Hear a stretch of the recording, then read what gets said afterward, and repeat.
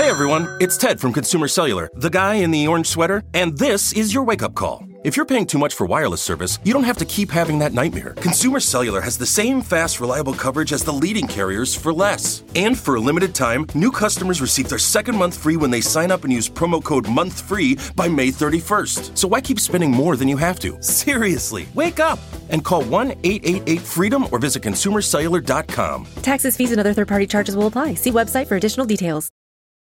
Whether you're a morning person or a bedtime procrastinator, everyone deserves a mattress that works for their style. And you'll find the best mattress for you at Ashley. The new Temper-Adapt collection at Ashley brings you one-of-a-kind body-conforming technology, making every sleep tailored to be your best. The collection also features cool-to-the-touch covers and motion absorption to help minimize sleep disruptions from partners, pets, or kids. Shop the all-new Temper-Adapt collection at Ashley, in-store or online at ashley.com. Ashley, for the love of home. Hello and welcome to another episode of I Weigh with Jamila Jamil, a podcast against shame. I hope you enjoyed today's episode. It's one that's about the kind of holistic approach, not only the holistic, but a lot about the holistic approach to mental health. And it is with the lovely Zach Williams, who is the son of Robin Williams, who was one of the great comedy actors and just general actors of our time. And he tragically took his life a few years ago. And Zach, because of that, has been, I guess, inspired to make advocacy around mental health his cause in life, and unexpectedly found great solace and comfort in doing so and great purpose in doing so. And he's even created an entire company around mental health. And it is his, and I mean this in the most positive way, his crusade in life, having grown up with his own mental health issues and watching his dad suffer and then watching his dad lose his life to suicide. And so it was really cool to have a chat with someone who has really seen it all and been through the mill themselves, and who has pulled themselves out, who is still in the process of pulling themselves out with such transparency, and who's willing to share all the little things, the tips and tricks that he has used to be able to find peace and solace. And this is via research and via the help of experts and people he's had access to. And a lot of these things that we talk about sound incredibly obvious because it's shit that we hear in sound bites every so often online. But there's no real societal emphasis on implementing those simple things because, you know, there's a lot of money to be made when we're sick. So we have a society that doesn't really, it sort of shames us when we're not feeling very well, but doesn't actually give us tangible steps as to how to pull ourselves out or how to prevent it. And I don't mean to sound like a conspiracy theorist there, but we all know how this shit works and how capitalism works and how capitalism thrives when we aren't happy. So I'm just going to leave it at that and say that in this episode, we are really getting into the nitty-gritty of how one implements real changes in diet, in sleep, in exercise, in their daily routine, in being very careful around what they're looking at online to truly try to have a fighting chance at securing mood regulation in a world that is just full of fucking chaos and with devices that are actively harming our mental health. It's normal to have these things in our faces for a double-digit amount of hours in the modern mainstream, especially in the West. And we just kind of get into the chemical issues with that and what it does to our cortisol levels and what it does to our depression and our anxiety. He's a really interesting man, and he's done a lot of soul searching to get to this place. And it was just really nice to have a very simple chat about all of the things that we can tangibly do to take control over our minds and our bodies. It just felt very empowering to know that there's something beyond just finding the perfect medication. And I also just want to stress, we are very pro-medication in this episode. I'm very pro-medication. No one's suggesting we replace medication.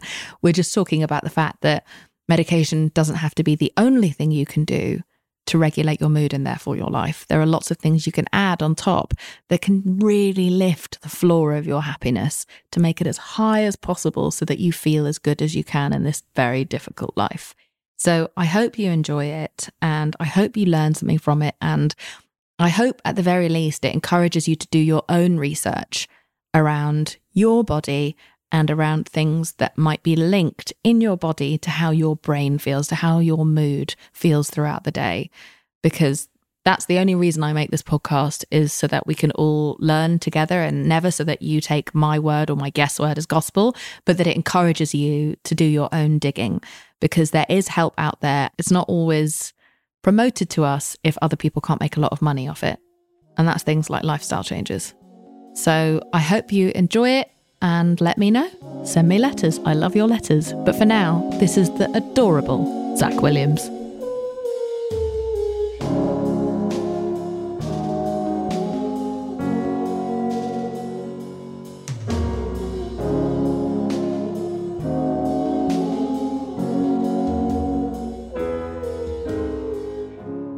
Hi, Zach Williams. Welcome to I Weigh. How are you? I'm excellent, Jamila. How are you? I'm good. It's so nice to meet you, and thank you for being here.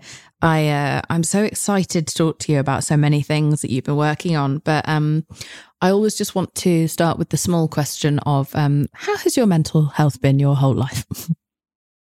Just to ease you in. How has my mental health been my whole life? Up and down, all around. Sure. I think for me, really what it's been is a continuous journey towards learning and healing. Mm-hmm. And how old were you, would you say, when that journey started? I mean, were you even aware of it when it started? I'd say catalyst for me was in my early teens. You know, when I was 12, my cousin died by suicide. And it's when I first started experiencing dysregulation in a way that I personally noticed. Prior to that, I didn't even know what mental health was, or I mean, even 12 is so young. Yeah, 12 was young. Yeah, it was I guess the mid 90s at this point. And for me, my cousin was one of my closest friends, and he was 13 when he passed away.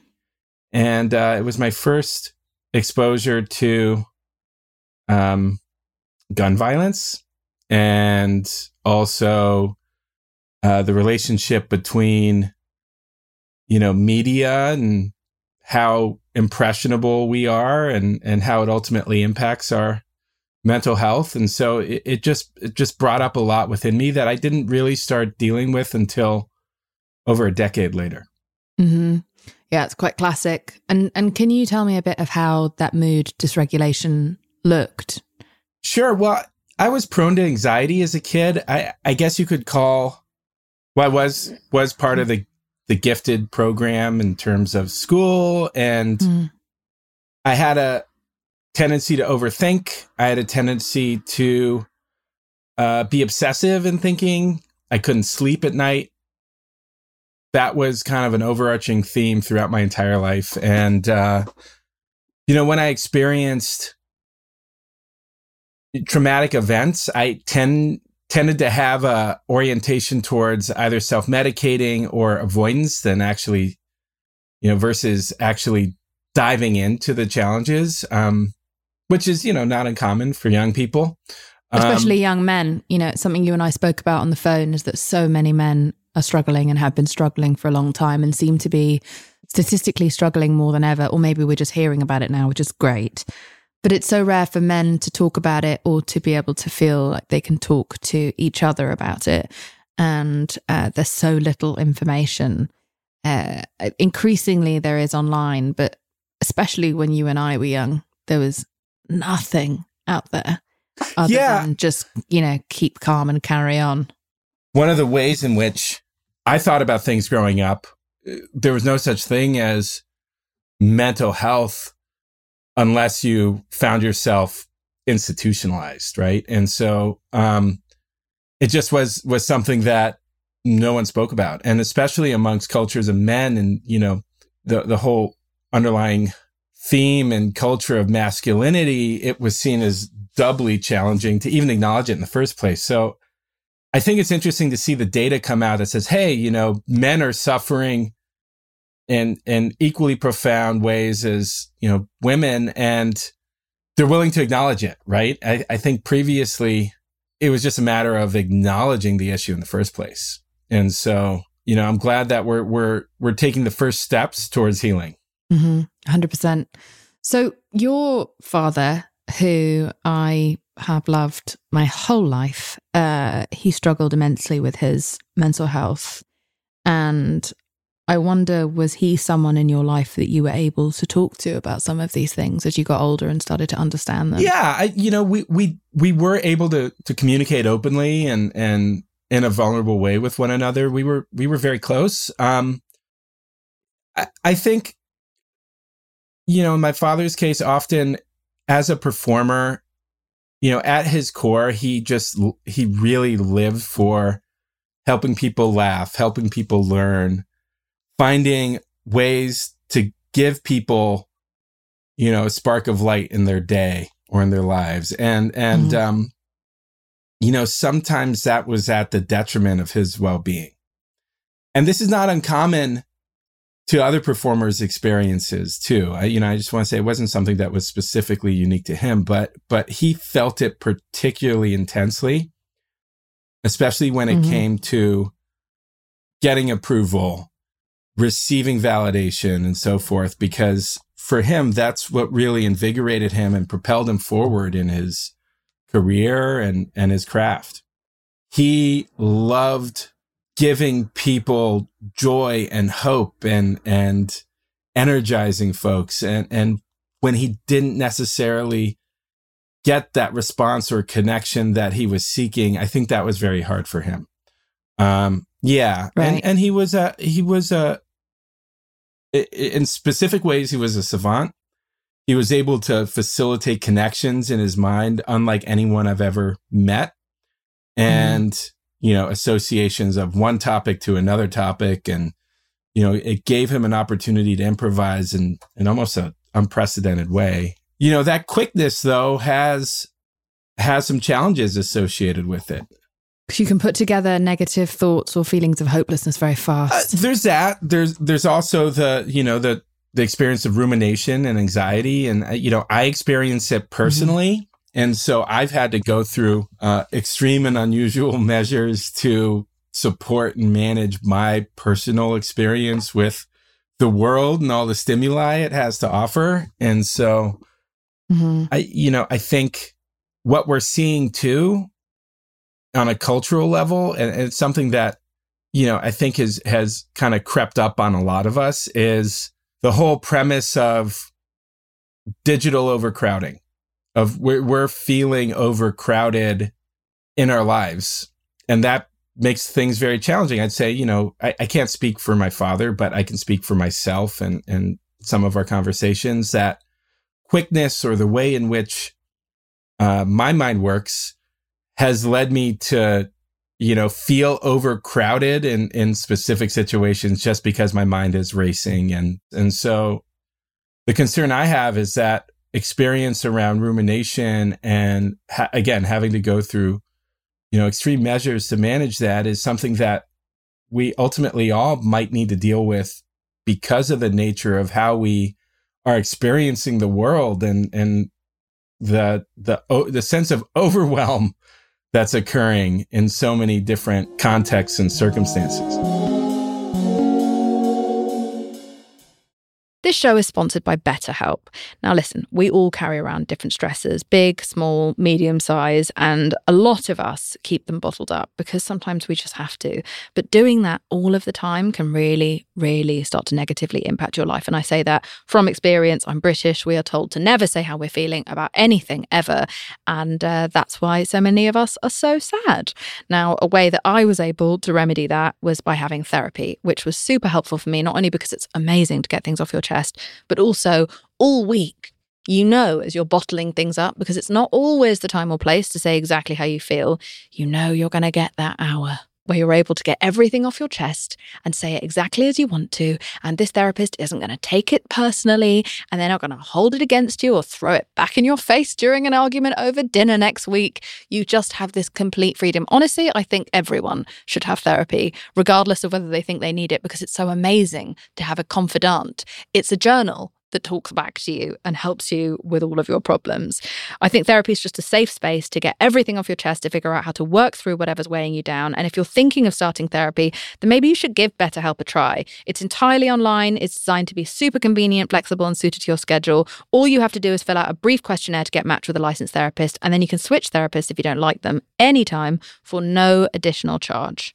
Get it off your chest with BetterHelp. Visit betterhelp.com/iweigh today to get 10% off your first month. That's BetterHelp, HELP.com/iweigh. Hey everyone, it's Ted from Consumer Cellular, the guy in the orange sweater, and this is your wake-up call. If you're paying too much for wireless service, you don't have to keep having that nightmare. Consumer Cellular has the same fast, reliable coverage as the leading carriers for less. And for a limited time, new customers receive their second month free when they sign up and use promo code MONTHFREE by May 31st. So why keep spending more than you have to? Seriously, wake up and call 1-888-FREEDOM or visit consumercellular.com. Taxes, fees, and other third-party charges will apply. See website for additional details.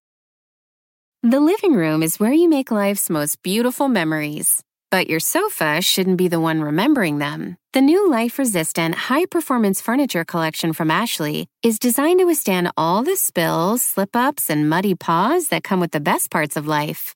Ashley high-performance sofas and recliners are soft, on-trend, and easy to clean. Shop the high-performance furniture in-store or online at ashley.com. Ashley, for the love of home.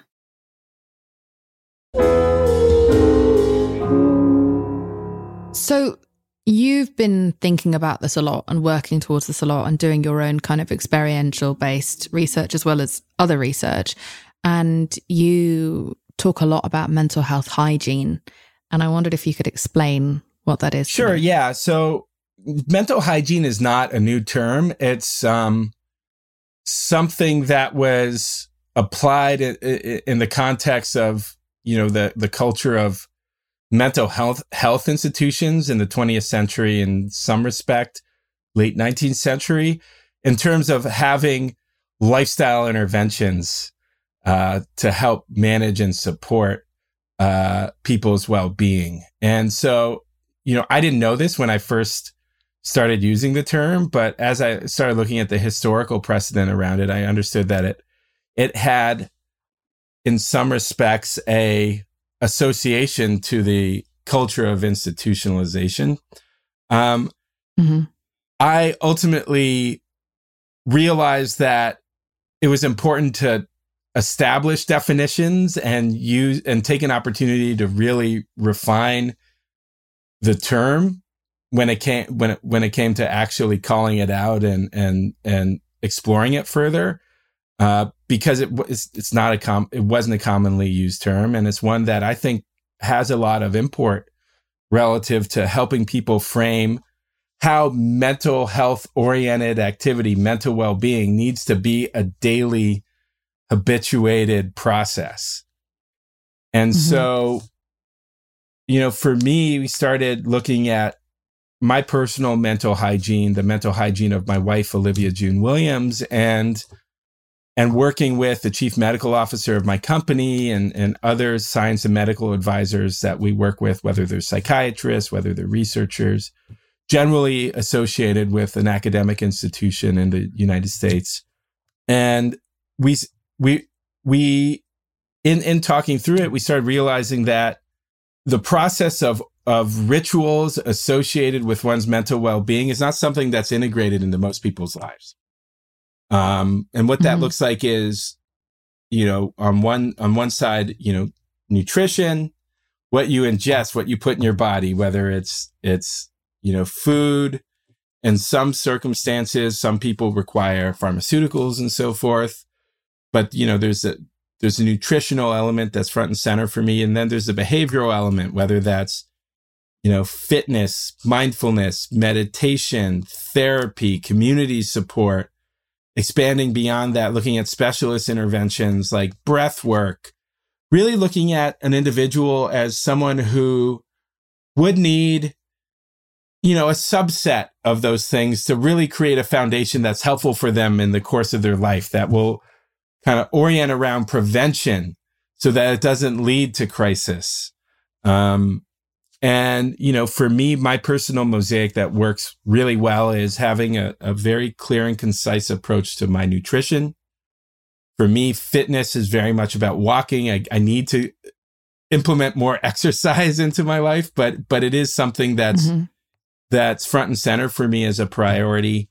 Mindfulness for me is absolutely essential. I prioritize gratitude and rituals associated with gratitude as a core part of my mindfulness exercises over the course of a day. Meditation has been absolutely game-changing for me personally.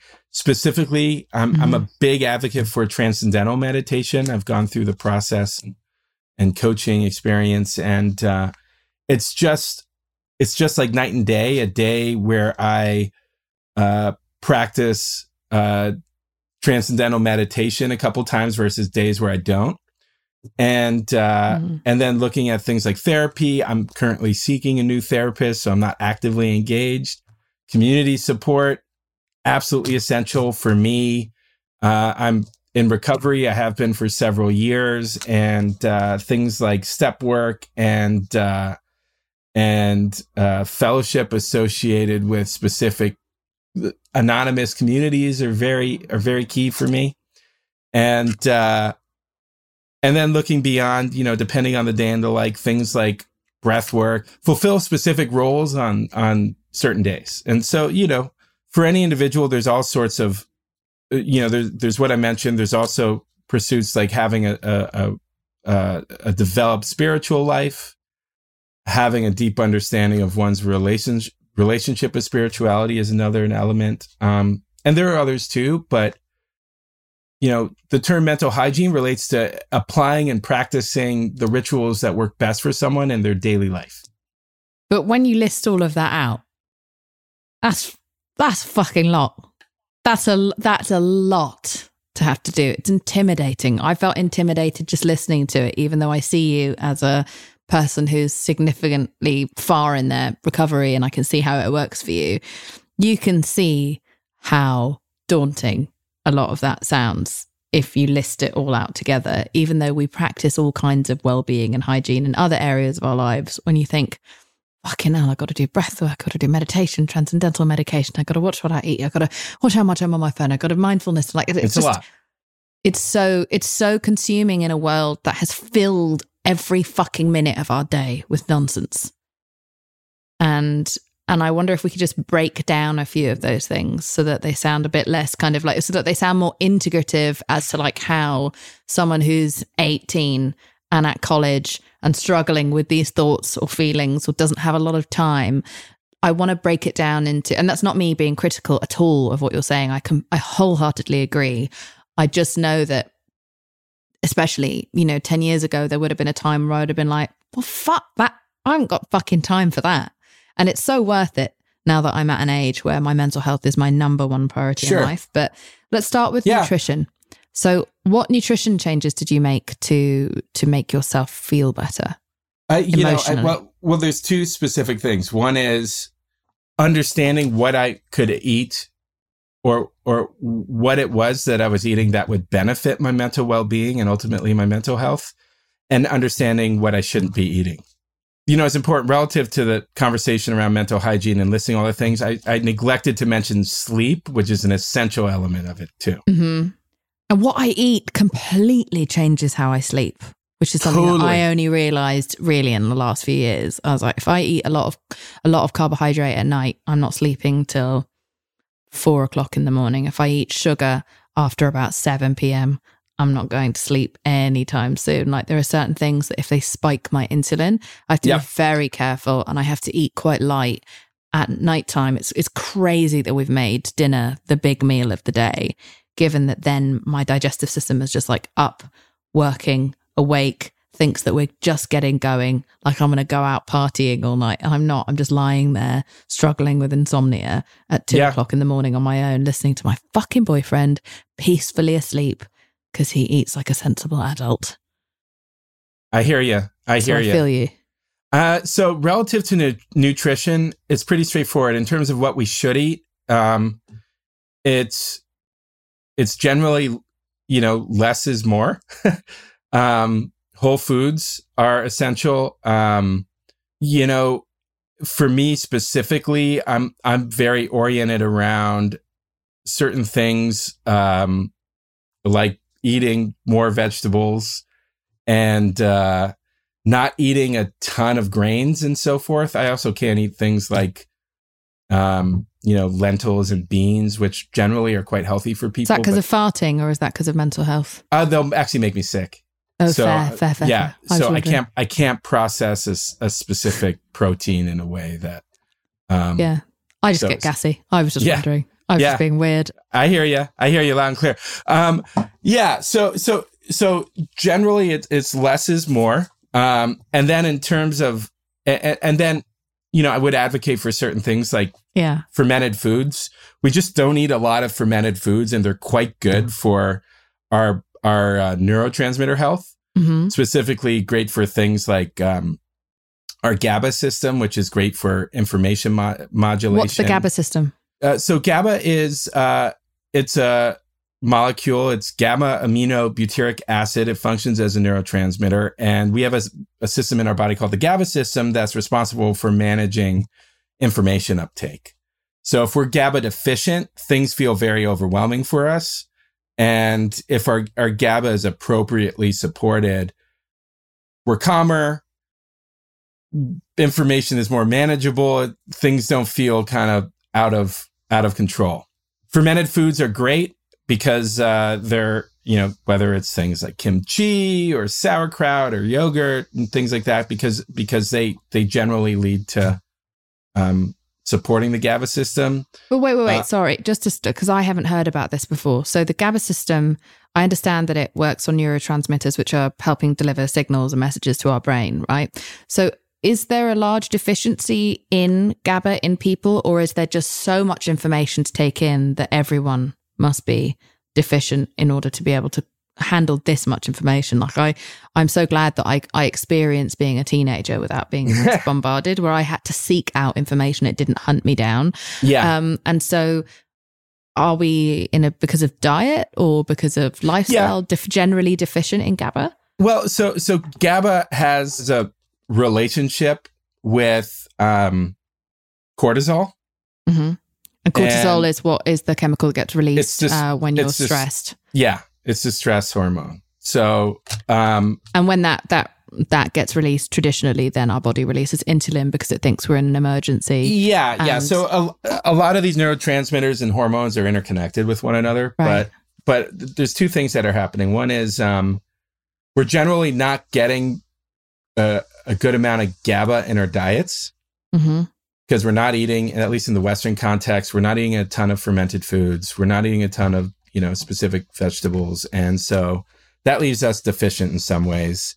And then, you know, we're having a lot of stressors. We just have, you know, a good deal of cortisol present in our lives. There are certain things that are dietary related to that. Sugar, too much sugar has a relationship with cortisol. Mm-hmm. And so, you know, that leads to what we shouldn't eat. And, you know, in the case of things that we really need to be mindful of, it's too much sugar. It's specific fats like seed oils. It's processed food.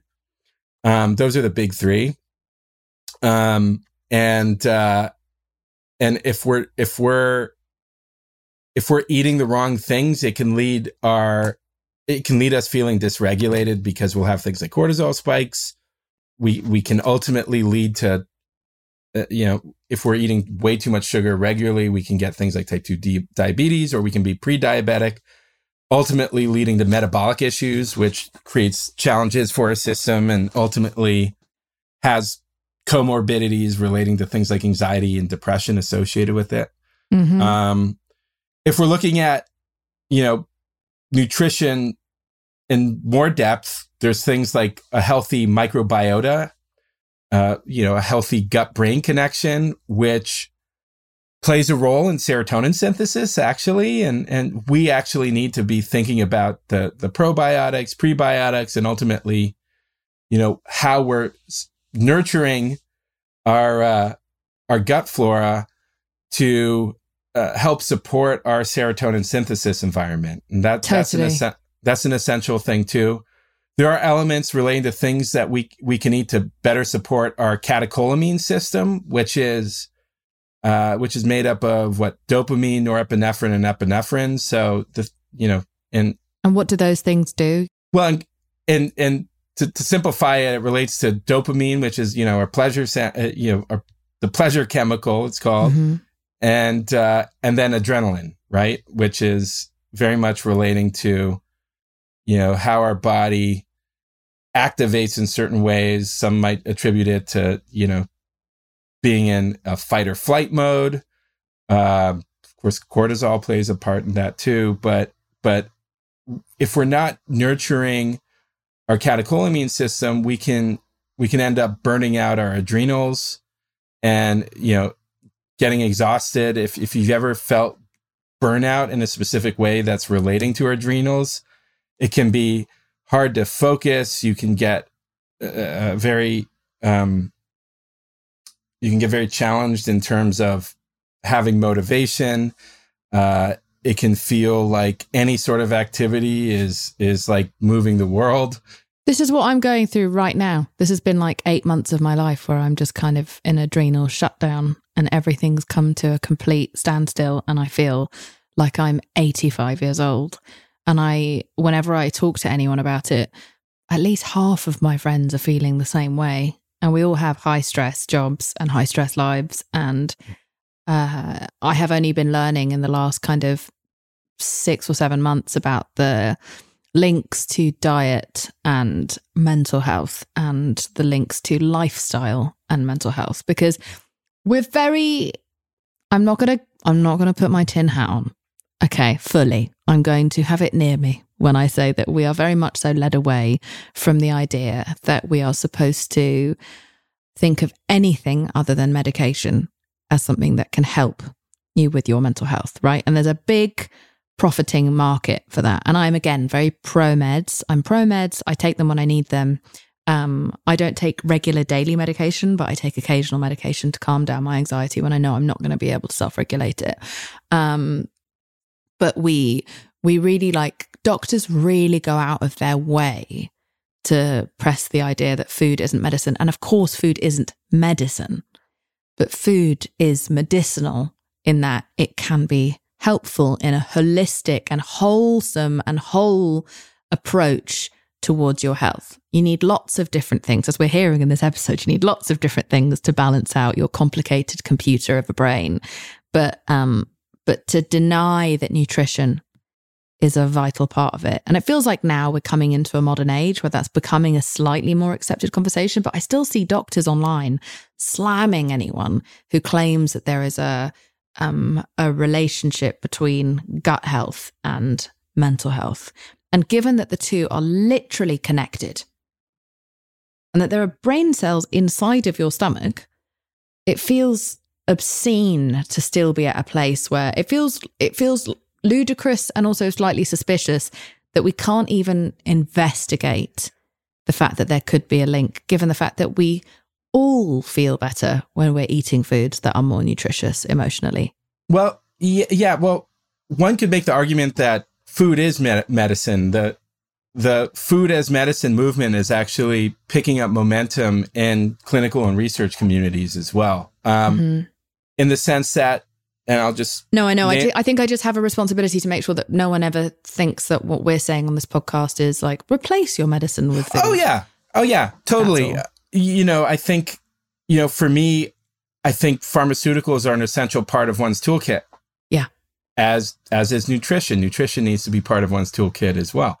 But even pharmaceuticals don't have it all right. A huge study came out at the end of last year saying that they've just recently discovered that SSRIs, which is a serotonin balancer, which is what most antidepressants are, don't actually have a connection. That serotonin and depression are not actually connected, and therefore they're not actually sure what SSRI, serotonin medication, has been doing for people with depression all this time, and they're wondering if some of it is placebo effect. I mean, that's main big pharma that have had to come out and admit that actually maybe maybe some of this has been wrong, and I advise everyone to go and do their own research on that, but it was mainstream news last year.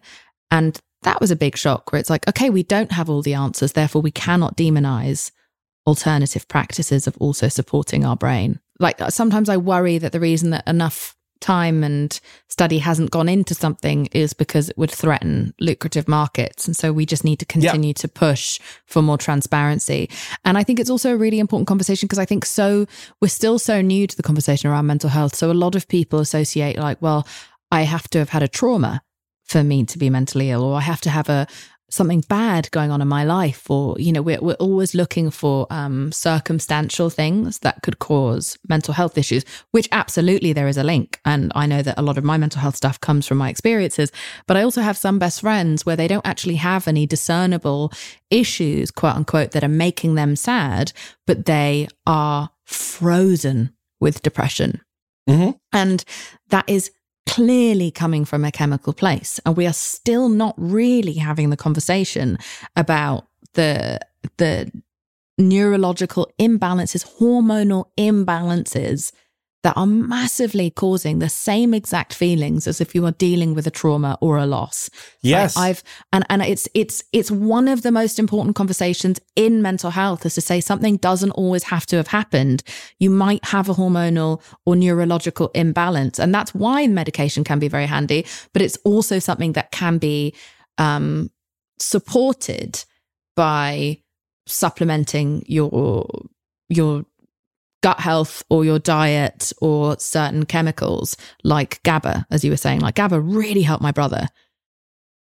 Yeah. Well, you know, I think you bring up a really interesting point, and a really interesting point, because, you know, historically speaking, if you're talking about defining trauma, mm-hmm.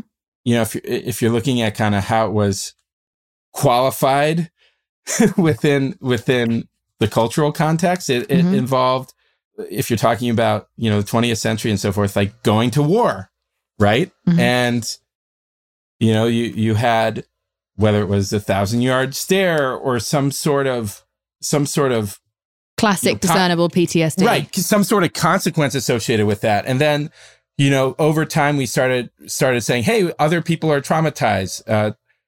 You know, victims of sexual violence. That's another one that's kind of, mm-hmm. you know, seem very, very highly correlated with trauma. But over time, what's becoming clearer is that more and more of us are experiencing, you know, the trauma of modern life. And as a direct result of that, you know, we often relate to, you know, someone being traumatized to reaching crisis, when they're dysregulated and get to a point where they need to be under medical supervision, or, you know, institutionalized, or, you know, something like that. But what I'm seeing, at least in terms of what the socio-medical data is starting to present, is that more and more situations are leading to, or specific situations are leading to people expressing symptoms of trauma. Mm-hmm. And it might not lead to the point where they're reaching, you know, institution, you know, the point where they need, you know, medical supervision or so forth. But we all have this kind of not everybody, but many of us have this kind of collective low grade or, you know, mid-grade trauma that modern life is kind of catalyzing within us. Well, an example of that on a kind of like what sounds like quite a frivolous level is that our brains haven't, and I've spoken about this in the podcast before, but our brains haven't updated to what modern day life being in danger looks like, right? So we kind of still have a very old fashioned brain that thinks that when we sense something, so for an example is you can see lots of negative comments or negative tweets, let's say, directed at Sure. you. It can trigger a similar response to if your life was in danger thousands of years ago, and your brain can't operate that there is a difference in the level of threat necessarily because your hormones, your stress hormones have already been released and you feel like you are in fight or flight now just from writing on a phone that you can turn off. And that is not in any way to diminish that, because I've experienced that. We have all experienced that. Or when we're watching something horrific happening on the news, like our stress levels go up. There's a lot of very divisive rhetoric out there and people talking to each other in a really appalling and depressing way, and newscasters talking to politicians. Like, there's just so much going on and bombarding our brains with stressful thought that then starts to kind of like fatigue our adrenal system. And it's not really something that we understand. And I think like older generations make fun of younger generations for this, but it's a very real and constant and current pervasive threat. Right. Well, this goes back to the point of digital overcrowding, right? In the sense that we are experiencing fight or flight responses. We are getting, there's a whole classic framing, at least in the context of building technology, that those dopamine hits, but we need to identify. As in we get a dopamine hit from looking at stuff online, liking things, from receiving validation and the like. But coinciding with all of that, we get cortisol hits, adrenaline boosts, and everything associated with interfacing with technology. And the challenge is, when it comes to media and so forth, it's oriented around engagement, whether it's good for you, bad for you, or neutral for you. And, a lot of engagement comes from, fear-based activity. Hey, we've got all this negative stuff in the news that you can't stop scrolling through, but it's eliciting a response in you that makes you feel in danger. Right. And that in turn, I think, is ultimately having a degrading effect on our collective mental health. Is it creating like a hypervigilance, right? And like absolutely. That tendency that you strain your neck to see what happened in the car wreck as you pass it by. Like there's a kind of, not even Schadenfreude, but like it's that there's a hypervigilance to protect yourself of like what's coming. Oh, 1,000%. 1,000%. And so, I think in the case of things like burnout, which is becoming a very, very real, reaching almost epidemic proportion issue. I think collectively, we're not doing enough to take care of ourselves and our, adrenal environments and so forth. You can recover through diet and things like rest, but they require conscious, takes a long fucking time, activity to manage that. And, it can take weeks at a minimum, but then over time, it's like, hey, you're recovered. Then you want to orient around not subjecting yourself to the same thing over and over, where you're just hitting this cycle, because it can lead to it can just leave the entire system being run down. Right?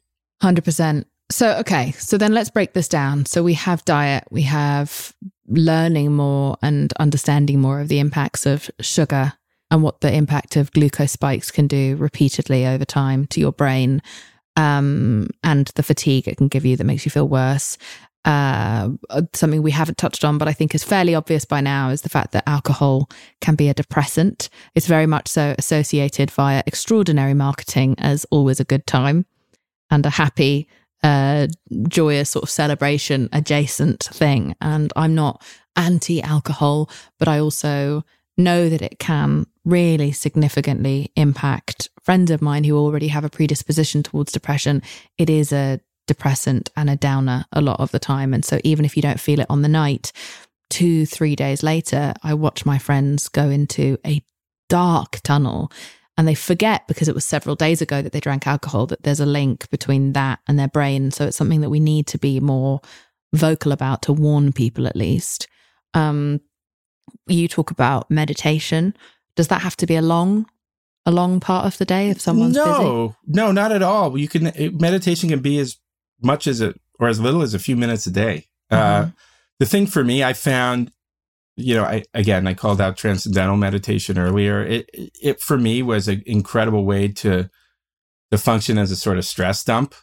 I don't really understand what transcendental meditation is. It involves a specific process that, you need to go through a little bit of training around, but once you go through training, you can keep it with you the rest of your life. It's not necessarily spiritually oriented. It's mainly around a very procedural set of steps that you apply to meditating that's shown to be, there's research around it being effective for things like stress management and so forth. And so, I've started doing it. I've been doing it since the beginning of this year, and it's been transformational for me.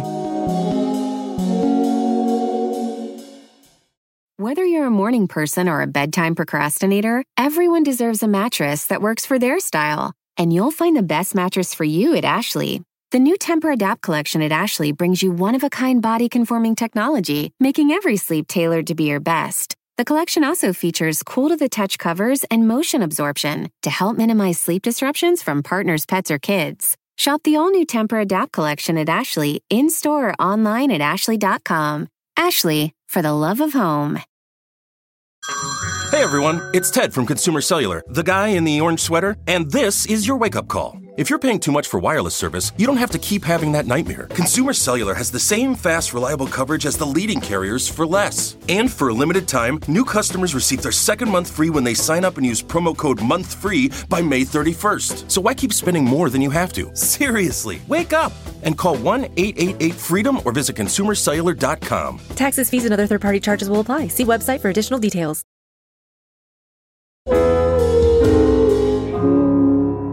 So then another thing that I think you keep getting at when you talk about digital overload is preventative care in not exposing ourselves to this much hyperstimulation, right?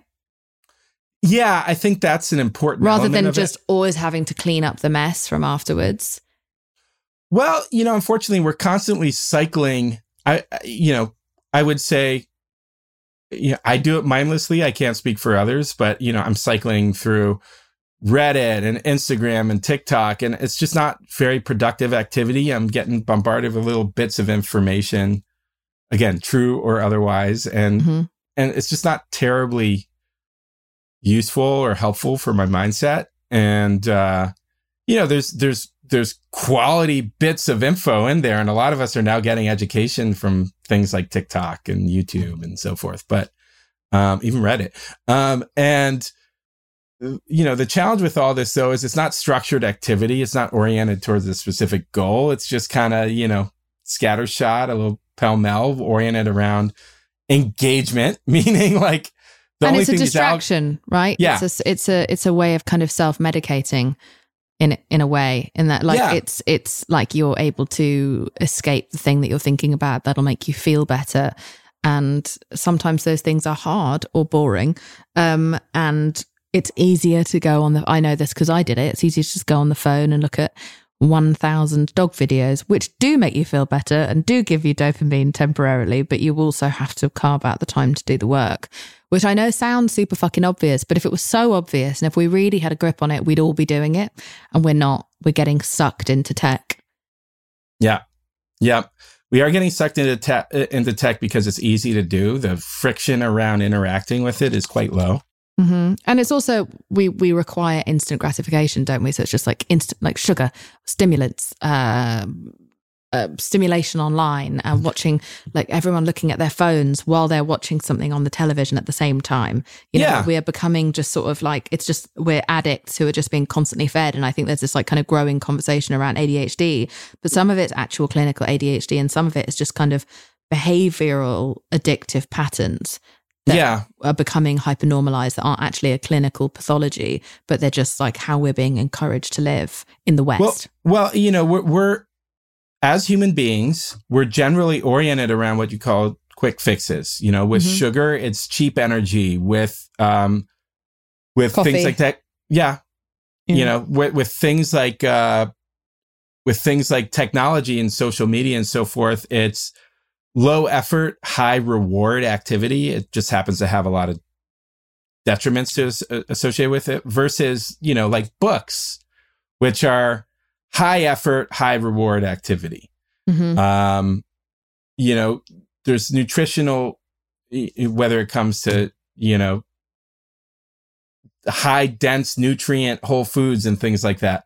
Your body can convert that into really quality energy, but it requires a little bit more work. And we're oriented towards just eating sugar and so forth because it's a quick fix. It gives us a huge boost and then a huge crash. And so, I think the key thing is, and this goes in league with the mindfulness activity, is understanding, hey, why are we doing what we're doing? First off, understanding our biases associated with it. But one of the biases, am I doing this to get energy? Am I doing this because I'm bored? Am I doing this because I'm procrastinating in favor of doing something else? And, a lot of what we do is, at least in my case, is, coping mechanisms, right? It's why I use tech. It's because I'm generally, avoiding doing, not tech in every circumstance, but, it's why I scroll TikTok and Reddit and so forth, is because it generally relates to me avoiding doing something that I need to be doing or could be considered harder, that requires more effort and that will ultimately be more rewarding, but requires me to put in, minutes, hours, days, and a set of sequential steps that need to be structured and all these things. That's hard. Well, it's also embarrassing because I am someone who's very into instant gratification. I am the laziest person I've ever met. And it's so funny the way that I feel like, well, I don't have time, to do that. I don't have that 3 days or that week to read that book or that month to read that book because I'm a slow reader. Like, I don't have time. But then I look back at the month that I thought I didn't have time in, and I look at my screen time on my phone, and I'm like, you fucking twat! You had loads of time, and you spent it all just absorbing constant hits like a coke addict of just drips and drops of information without actually learning the whole thing of anything. It's just constant snacking and no meals. And I do have the time, and I burn so much of that time looking at pointless bullshit online, whilst having convinced myself that I needed to take a shortcut that I totally didn't need to do. And that hasn't made me happier. Yeah. Well, the irony around it is I created a whole company around distilled nutrition that's meant to be in chews, that's meant to be in like simple forms that support, nutritional mental well-being using nutrition. But, the whole, the irony of it is that throughout all that, we're advocating for looking at all the hard stuff that you need to be doing. Right. Because I'm like, yeah, you can take this, you can do certain things as kind of crutches or fixes, but really what you need to do is take a step back and look at the whole system. And, I in creating a company that, this is Prepare Your Mind. This is PIM. Prepare Your Mind. This is PIM. In creating this company, I didn't necessarily, I set out to create products to help people, but also educational solutions. The whole thing is, if you have someone engaged in taking a product and you can give them an opportunity to read something or engage in a certain way, then just tell them this isn't the way, just doing this one thing. You have to actually look at how you're treating yourself across this spectrum. And we decided to kind of take, a broader approach towards this, just because part of my role as a mental health advocate is finding ways in which you can engage people. And then when you have them engaged, then give them the opportunity to learn more things. We need to pride ourselves around giving, helping people broaden their horizons around what they can do to and take gain care of some themselves. autonomy, right? It's like gain some feeling of self-control of like, oh, okay, I can make this nutritional change. Okay, I can spend less time on my phone. I can read more books. I can make sure that I don't look at screens after 9 p.m. at night. I can, there's certain things that we know we can do. And when we are reminded to do those things, and we are galvanized to do those things because there's a high reward of happiness on the other side, or more mental stability, then I think that it's so uplifting. It's so empowering. Yeah. And so I think it's great that you do that with this company. And in these chews, you've kind of taken supplements that we don't normally associate with mental well-being, and you've put them together in a form that people can eat. Yeah. Well, I mean, the quick, the elevator pitch around, or the elevator story, the elevator narrative, I'm not really pitching right now, but we've established we're in an elevator. Yes, exactly. Okay. We're in an elevator. And, you know, after my dad passed away, I was self-medicating using alcohol to manage the complex PTSD, the generalized anxiety disorder, and the depression I was diagnosed with. And I ultimately found, you know, a mode of healing, a path to healing through mental health advocacy. And that was very helpful for healing from the trauma. But when I stopped using alcohol to self-medicate, was more anxious than ever, was depressed. And, you know, my now wife, Olivia June Williams, who went through a similar journey to me. Her sister died by suicide when she was 10 years old. And she spent a couple decades trying to learn about what would work for her, in terms of lifestyle intervention and so forth. She introduced me to nutrition. She said, hey, you should look at these nutritional solutions, specifically, sublingually absorbed solutions that had amino acids in them. That just means under the tongue, right? Yeah. Okay. Well, in a liquid. Yeah. And I was super skeptical. I started taking these products and was able to sort out my anxiety in 2 days. And what my products depression did you take that got rid of your anxiety in 2 days? It was this company that sold products through her doctor, and it tasted terrible, and it was things like GABA and L-theanine, and ultimately there was other products like 5-HTP and serotonin synthesis supporters, and it was like for me personally, it was miraculous. I didn't know that I could feel this way, not feeling kind of moderately depressed all the time, not being anxious to the point where I was having trouble kind of going anywhere. And to have that lifted for me was like night and day. It was like I didn't know I could feel. I didn't know I could feel in the way that I felt. Yeah. And so, I started researching further and ultimately ended up creating this company, Prepare Your Mind. My middle name is Pim. My dad gave me the name. So I thought it was fitting to, have an approach towards, honoring, the name, while we could have it stand for something, Prepare Your Mind, and, create a brand that stood for mental health advocacy, while we created products and education relating to nutrition for mental well-being. It just kind of all fit together in a meaningful way. And now we're hearing these stories time and time again. It's like, hey, I didn't know nutrition was a thing. I didn't know you could actually support X, Y, and Z using nutrition. And it's deeply satisfying knowing that we're turning people on to new ways of expanding the toolkit, right? That's what it's all about. But, through this whole process too, we realized we can educate people around all the expansive set of mental hygiene solutions that they can use, whether they take our products or not. The main thing is our products are helpful, but they start the conversation. Exactly. Yeah. And that's what's most important to us. My boyfriend actually we got a bunch of your product a few years ago via a friend, and we didn't look at what was in them. They were just gummies, so we ate them. Especially my boyfriend, and he loves a gummy. And I just presumed they were CBD because I did genuinely notice that he was calmer while he was totally addicted to your sweets.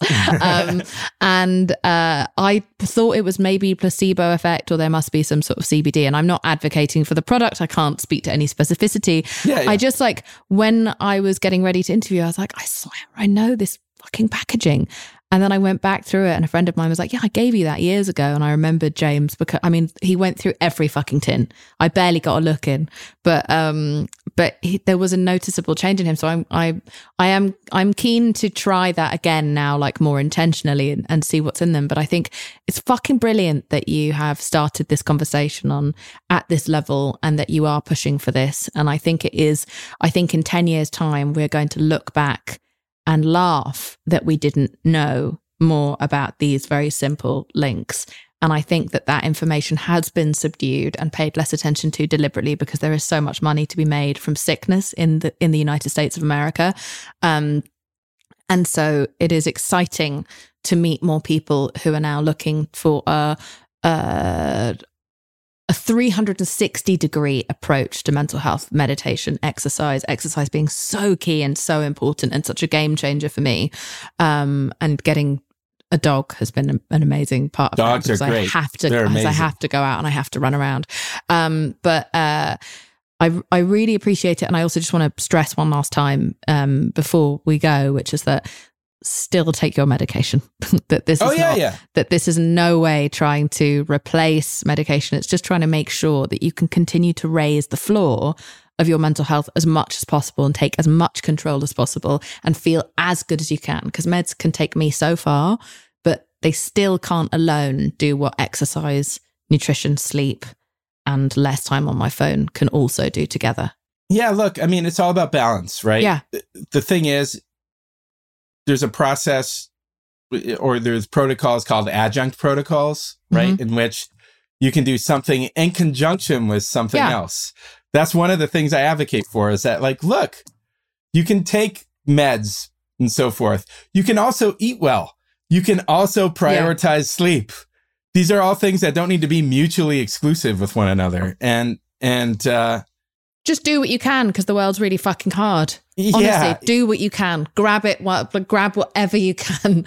And know that each psychological condition requires different things. There are different imbalances, different chemical imbalances, different hormonal imbalances. No one thing is a catch-all. But please, God, like, let this conversation be something that steers you towards really starting to investigate. Like, if you can access blood work, going and finding out, like, am I deficient in anything that could be fucking with my hormones and therefore fucking with my brain? Like, it has been the most revolutionary journey of my life the last 6 or 7 months, and I got forced into it because I got so sick that everything came to a standstill and I've been unable to work for months. If I hadn't had this podcast, I wouldn't have had a job. And I got forced into it. And please don't let yourself crash the way I have, because I have crashed and I have burned, and I am now talking to you as a crisp, as a burned piece of cheese at the bottom of your oven. That's what I am now feeling like. And I would love for people to not get to that point of mental and physical breakdown before they take everything into their own hands, because it is a hugely empowering journey. But when you get as far down the toilet as I have, it's now going to take me like a year to crawl out of, and you can be more preventative than I can, hopefully. If I may be so bold as to say that I just think it's really cool as someone who grew up watching your dad put something really beautiful into the world, like to see that you are now doing the same in a different way, but all kind of altered towards the same goal of making people happier. It's really cool to see, and I really appreciate it and admire your journey and what you've taken that grief and used it to fuel. Well, thank you. It means so much to me. The feeling's mutual. I appreciate your vulnerability and doing everything you do to help bring light to issues like this. It's really important to me. Well, otherwise it was all for nothing. You know what I mean? It was just all for fucking nothing. Like, why did I go through all that? Why was I in so much pain if I can't recycle it into something that makes the world better? And like, it makes me feel in control of what happened somewhat. You can never be fully in control of anything, but it makes me feel like, okay, you know what? I am at the wheel here, and I can steer this in a direction that's going to leave me feeling like it was maybe not worth it, but it was for something. I love it. I love it. It's been so nice to meet you, Zach, and I look forward to seeing the continued research coming out of your company, PIM, and I look forward to continuing to watch your advocacy. And I appreciate that while this conversation can sound to some people like we're just spelling out the obvious, there's a reason that conversation still needs to be had, because we talk a lot about these things, but we're never encouraged or really made to feel like we have the time to do it. And we have to do it now more than ever. Music to my ears. I think we need to hit upon these points time and time again to really get the behavior change in place, because changing people's behavior takes time. It needs to occur on a daily basis, or we need to be reminded on a daily basis to really implement those rituals. So excited for everything to come. Well, before you go, will you please tell me, Zach Williams, what do you weigh? I weigh family relationships, my friends, and my health above all else at this time. That's great. Thank you. Thank you. Thank you so much for listening to this week's episode. I Weigh with Jameela Jamil is produced and researched by myself, Jameela Jamil, Erin Finnegan, and Kimmy Gregory. It is edited by Andrew Carson, and the beautiful music you are hearing now is made by my boyfriend, James Blake. If you haven't already, please rate, review, and subscribe to the show. It's a great way to show your support. We also have a bonus series exclusively on Stitcher Premium called Ask Jameela Anything. Check it out. You can get a free month of Stitcher Premium by going to stitcher.com/premium and using the promo code IWeigh. Lastly, over at iWeigh, we would love to hear from you and share what you weigh at the end of this podcast. You can leave us a voicemail at 1-818-660-5543 or email us what you weigh at iweighpodcast@gmail.com. And now, we would love to pass the mic to one of our fabulous listeners. I weigh my smile and my humor.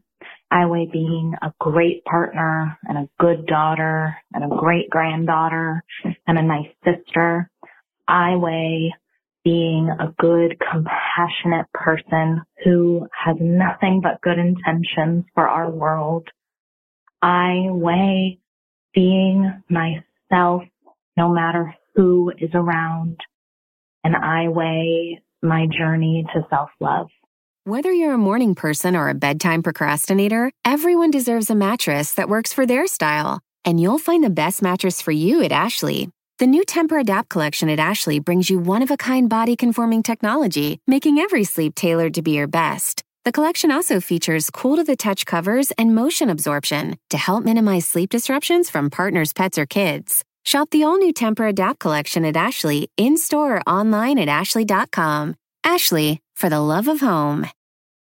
Shopify is the global commerce platform that helps you sell at every stage of your business. With the internet's best converting checkout, 36% better on average compared to other leading commerce platforms, Shopify helps you turn browsers into buyers. In fact, Shopify powers 10% of all e-commerce in the U.S. Sign up for a $1 per month trial period at shopify.com/podcast free. All lowercase, shopify.com/podcast free, shopify.com/podcast free.